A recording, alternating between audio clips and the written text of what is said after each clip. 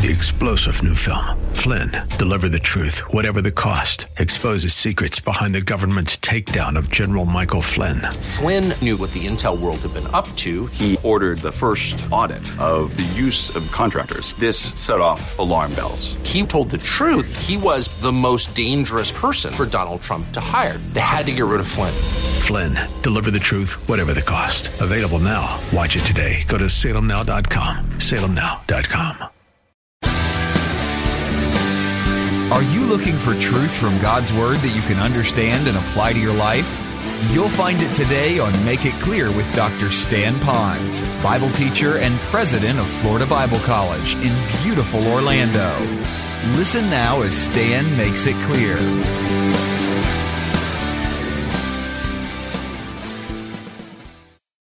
Well, we don't know what those stories were. We have a few little journals we might be able to read. But we do know some of the dialogue that went on at that very important, critical event called the Last Supper. And so before we get into that, we have to see what Jesus does. Now, when did this all occur? If you have your Bibles, now let's begin in verse 1. And here's what it says in verse 1. It says, "Now before the feast of the Passover," meaning they're getting ready for that special Passover and the Lord's Supper, and the big event in Jerusalem. Jerusalem had swelled to over 1 million people. You remember prior to that, those people were kind of falling down and hailing Jesus, all that special that he was, what we call that special Palm Sunday. And so a lot of hubbub was going on. And Jesus, knowing that his hour had come, that he would depart out of this world to the Father, having loved his own when he was in the world, he loved them to the end. So I wanted to give you what we might call the very first step of what you might look at to see if you could spot a servant. And that would be servants are people who really love others. Servants are people who really love others. And so what you might want to do is begin thinking about the kind of people that he's speaking to. There's 12 of his disciples there, and how much he really loved them, and how much he really demonstrated that love. If you look here, it says he loved them while he was with them, and then he loved them to the end. If I was to ask you what were some of the greatest miracles that he did, you might talk about how that he fed the 5,000, how he brought back Lazarus from the dead, and all the things that he did. But I'm going to tell you, that was good. Those are great miracles he did while he was on the earth to demonstrate that he was God and he was who he claimed to be, as well as relieving the suffering.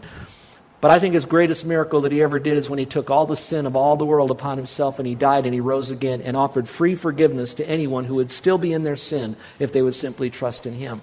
And so you talk about loving someone unto the end. Do you find people sometimes in your life that are very hard to love? Do you find people that are in your life very hard to really go out of your way to give them love, to express something? Do you really look at them and find out what is their need and how can I meet them? Or do you marginalize them? You judge them, put them up on a shelf, avoid them, but you don't really look at what need do they have. How can I serve them? How can I lighten their load? How can I affirm? How can I encourage them? And Jesus had all sorts of rummies working with him, but yet in all those cases, he truly, truly loved them. So I wonder what that might look like if we were to really love people. Sometimes love is done out of duty, and I think there's some danger in that. Sometimes we want to love other people and serve other people. We do it more out of duty, and if we continue doing it out of duty, I think after a while it could deteriorate into some bitterness. Because we do it because we have to. We do it because people think less of us if we don't do this job. But we really don't do it because we love. Now let me caution you. While Jesus was loving others, I think it is hard for us to love other people, especially those who don't love us back or give us the strokes or appreciate even what we're doing. So often we need to redirect our love. We don't love them because of them. We love the Lord because the Lord loves them. So we love the people the Lord loves, and it helps us if we redirect our love. Because I love the Lord so much, and He loves others, therefore now I will love others because He loves them. So now it could even be in question. If we're not loving others, it may be that we're not really loving the Lord like we should. And so we have to really think about that, because if we love the Lord, then we will do and we will serve Him and we will love those people, whatever their needs might be. So a great way to spot a servant is someone who authentically loves the Lord, and it shows by how much they're willing to serve other people. And this is quite fascinating, because he's speaking to his leadership team, and instead of telling them to go out and be the big shots, he's basically modeling and showing them what it means to be humble, to be servants, to make a difference in another person's life. And I think that's really what we want to do, is we do want to make a difference in someone else's life. So being strong like that is important, but at the same time, loving them is even more important. So servants love others, but servants are also strong. And I talked about that just a second ago. Let's go back to the passage again. Let me show you how that shows itself out here. In verses 2 through verse 4, it says here, during supper, the devil having already put into the heart of Judas Iscariot, the son of Simon, to betray him. So in other words, out of the 12, he had one guy that Satan really took over. Judas yielded himself to Satan, and all of a sudden, Judas is such a one that he's getting ready to betray the Lord. Jesus, knowing that the Father had given all things into his hands, not Judas's hands, but into his own hands, and that he had come forth from God, and he's going back to God, this same Jesus got up from supper, and he laid aside his garments, and he took a towel, and he girded himself. Now you might say, well, what does that have to do about strength? Well, in your own mind, think again. When people think of servants, what do they think of a servant? They generally think of him being very passive, mealy-mouthed, kind of bow down, cower down, doesn't have much of a brain, just tell him what to do and he'll kind of do it like a little trained person. But I want you to know that true servants, those that are truly servant of the Lord, that really want to be influencers of others, their strength is not going to be so much in how much they can heavy lift. It may not always be in the stamina that they have, but their strength is going to come into character. Now going back to the Lord, who is King of Kings, and yet at the same time he's modeling being a servant, he now knows that there's going to be one who will betray him.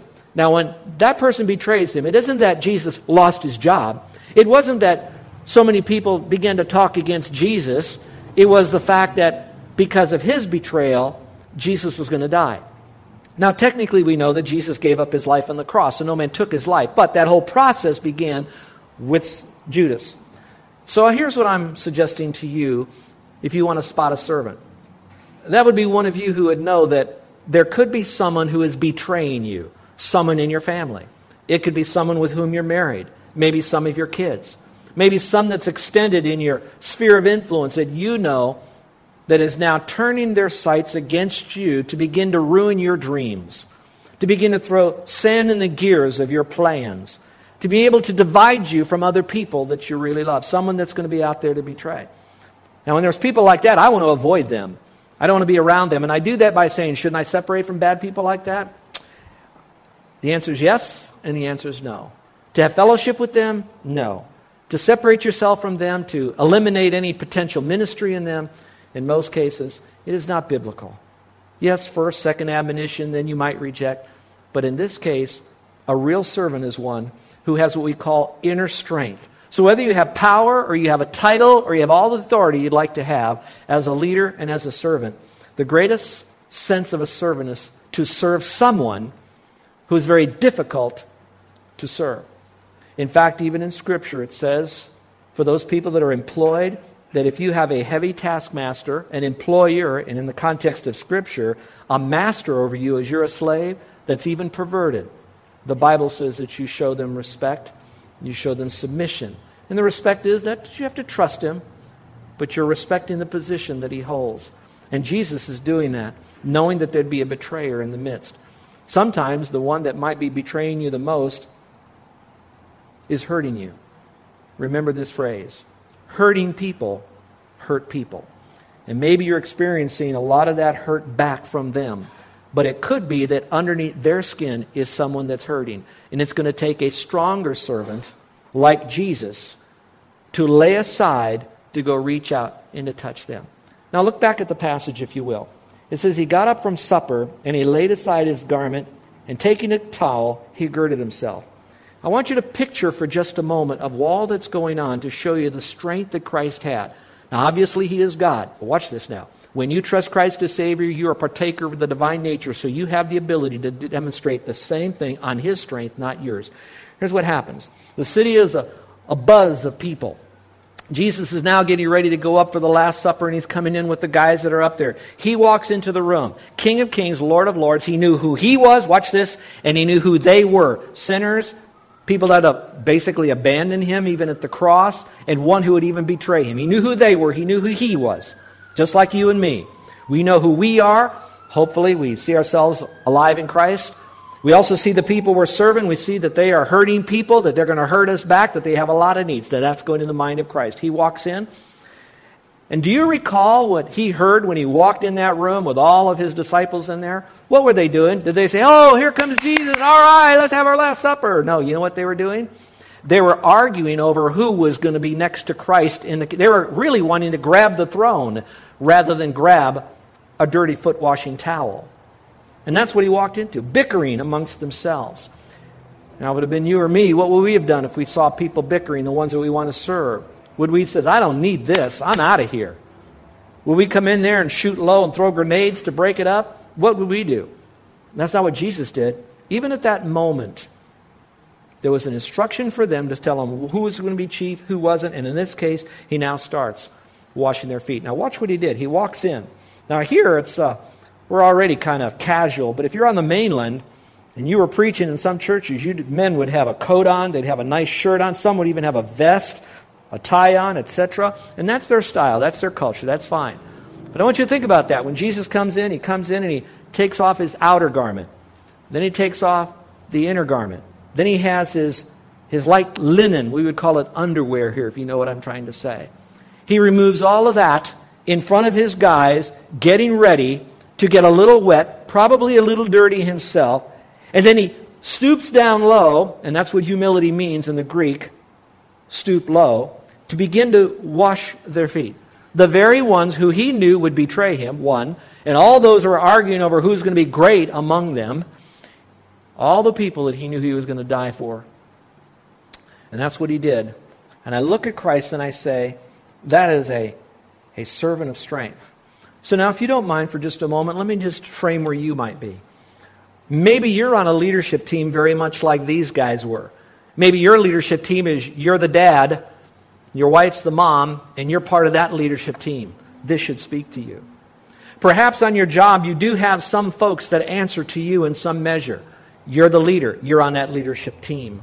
Some of you serve in committees and teams here in our community. That means, though, that you're serving a greater group. You're the leadership team. Some of you might be volunteers in leadership roles here with titles. You have a title. You have a moniker. You know who you are. You know who is responsible to you and who you're responsible for. You're the leadership team. That would be me, so I'm speaking to me as well. Maybe you're in government. You'd be on a leadership team. And in that case, the people that you serve, sometimes you really want to, I want to be with them. And Jesus says, no, what I'm going to do, watch this, I'm going to lay myself bare. I'm going to humble myself, not humiliate myself, but humble myself to bring about a cleansing. Now, you might think, was that cleansing of the feet we're going to talk about, that must have been some kind of a thing that he did, kind of out of the ordinary. What was really going on? Is it something so special? Was he really trying to get the spotlight on himself? Let's discover that as we go further in. Can you spot a servant? First of all, they love others. So you have to check yourself.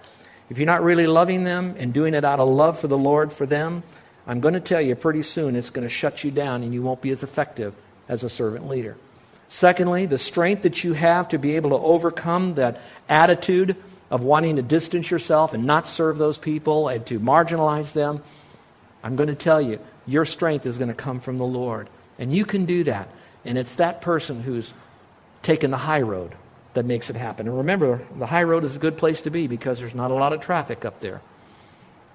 You take it and you go. But there's a third here, and that is that servants are imperfect people who serve imperfect people.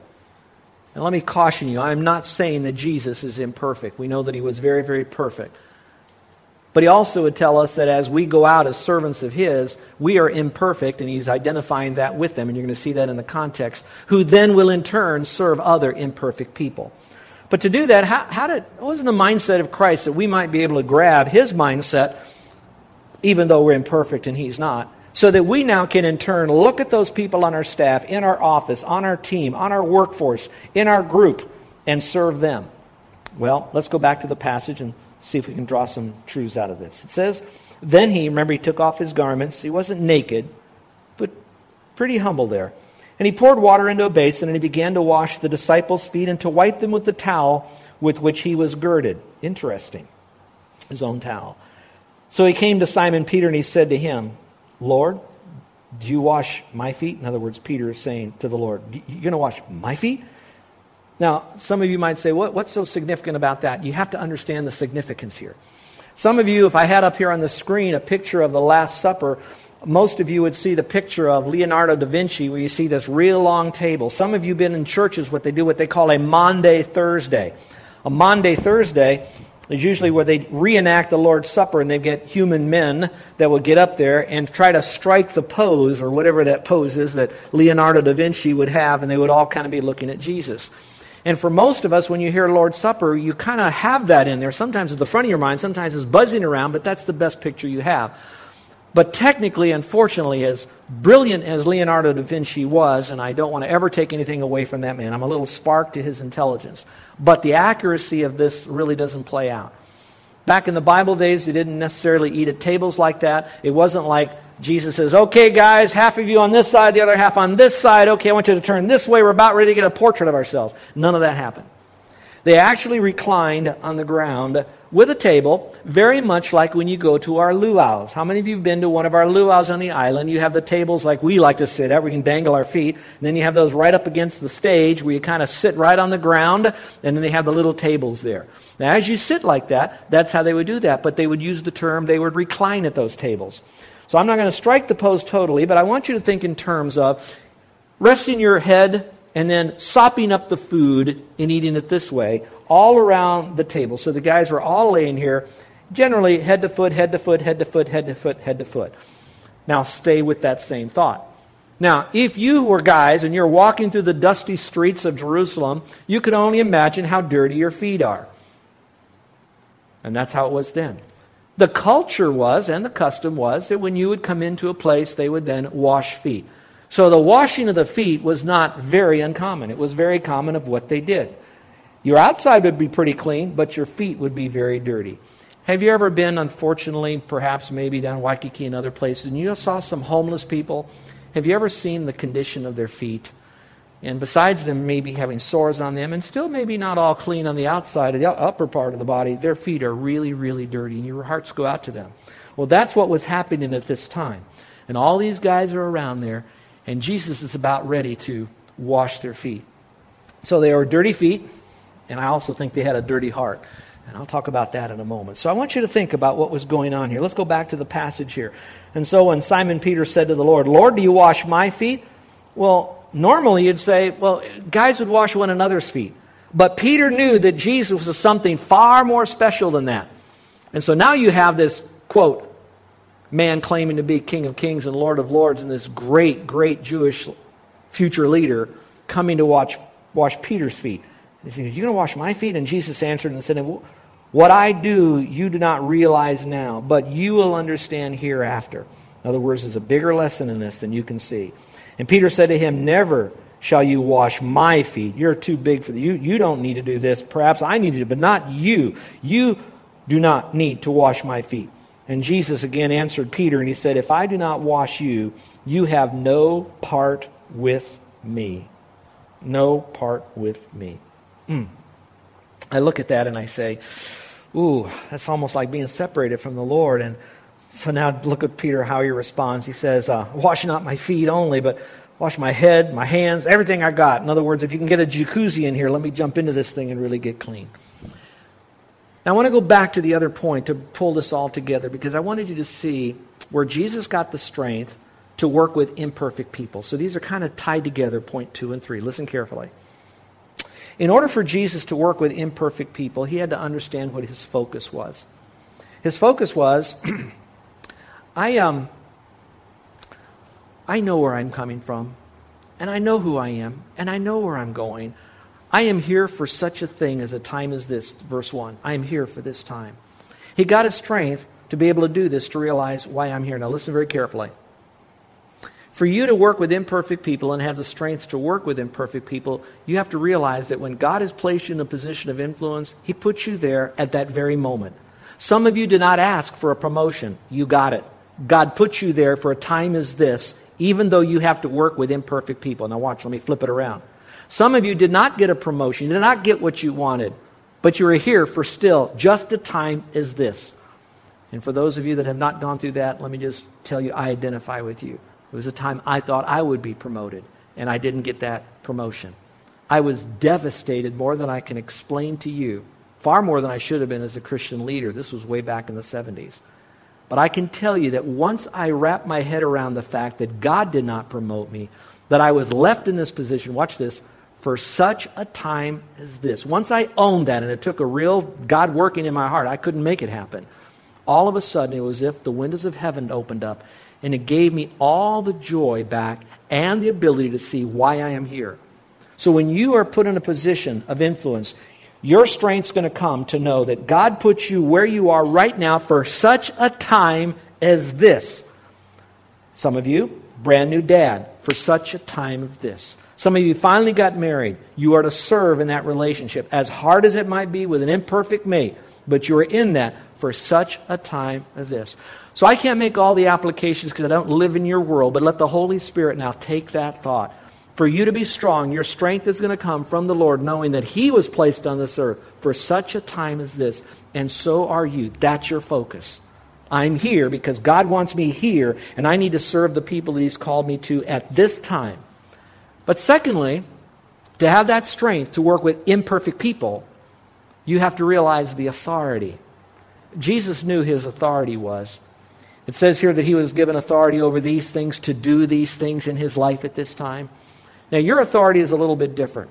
If God has placed you for a time like this, that also must mean that it's not just the timing, but it's also the job He has called you to do. And that authority He has given to you to place you in that time is to fulfill whatever that is. Now, part of that is going to be a skill set that you have, and you're in that. God groomed you into that skill set by training, by illustrations, by life experiences, by spiritual gifting, by personality. So all along, He was making you ready for that event, that skill set, that authority you have to do that came from the Lord. Now, let me go a little bit further. At the same time, while He was giving you all of these things, remember, you don't rely upon what He has given to you. You rely upon the giver of this.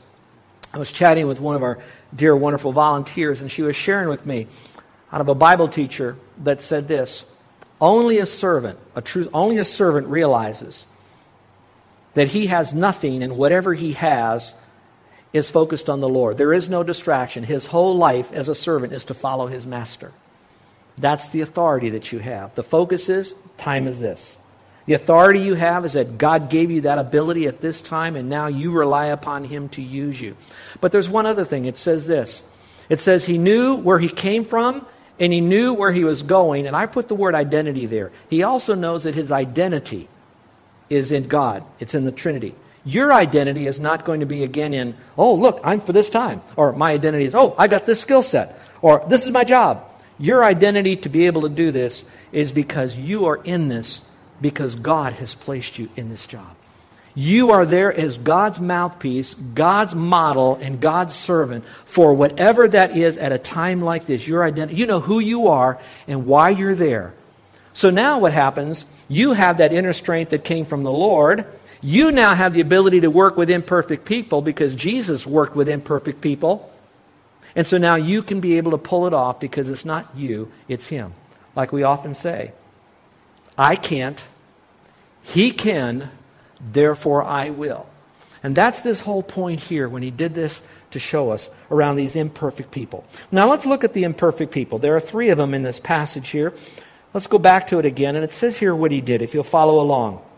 It talks about at the very beginning, He says here, then He poured water in a basin and began to wash the disciples' feet. You might want to circle that in your Bible. That's the first group that He began to wash, were the disciples' feet.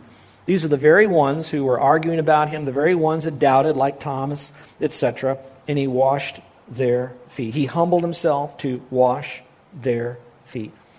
What I'd like you to do, if you don't mind, I'm going to suggest this, it might be a little painful, but I want you to think about the people that you find it most difficult to serve, most difficult to go out of your way to give a word of encouragement, to lighten their load, to carry a package, to teach them, to lead them, to plan for them, to develop something in their life. You find those people very difficult.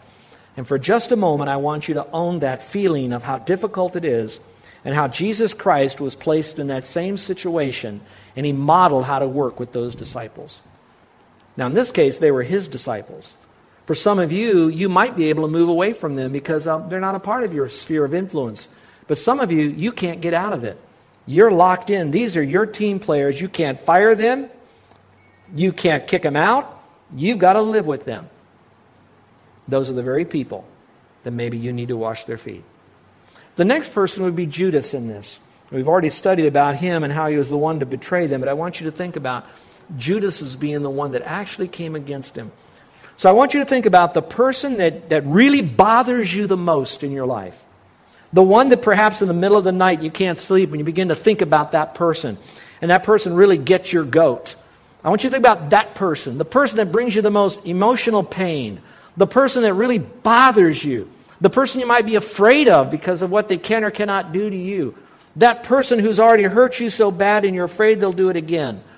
Maybe it's an ex in a child custody situation. Whatever it might be. I want you to think of that type of person. You're listening to Make It Clear with the teaching of Dr. Stan Ponz, founder of Make It Clear Ministries and president of Florida Bible College in beautiful Orlando, Florida. Make It Clear is dedicated to taking the Word of God with clarity into every person's world. It is the support of listeners like you who make the ministry of Make It Clear possible. You can provide your tax-deductible gift to Make It Clear online by going to makeitclear.org. Or you can mail your gift to Make It Clear, P.O. Box 607901, Orlando, Florida, 32860. Thank you for helping us make it clear. If you would like to have Dr. Ponz speak at your church or event, please send us an email at tellmemore@makeitclear.org. Thank you, and remember to make it clear.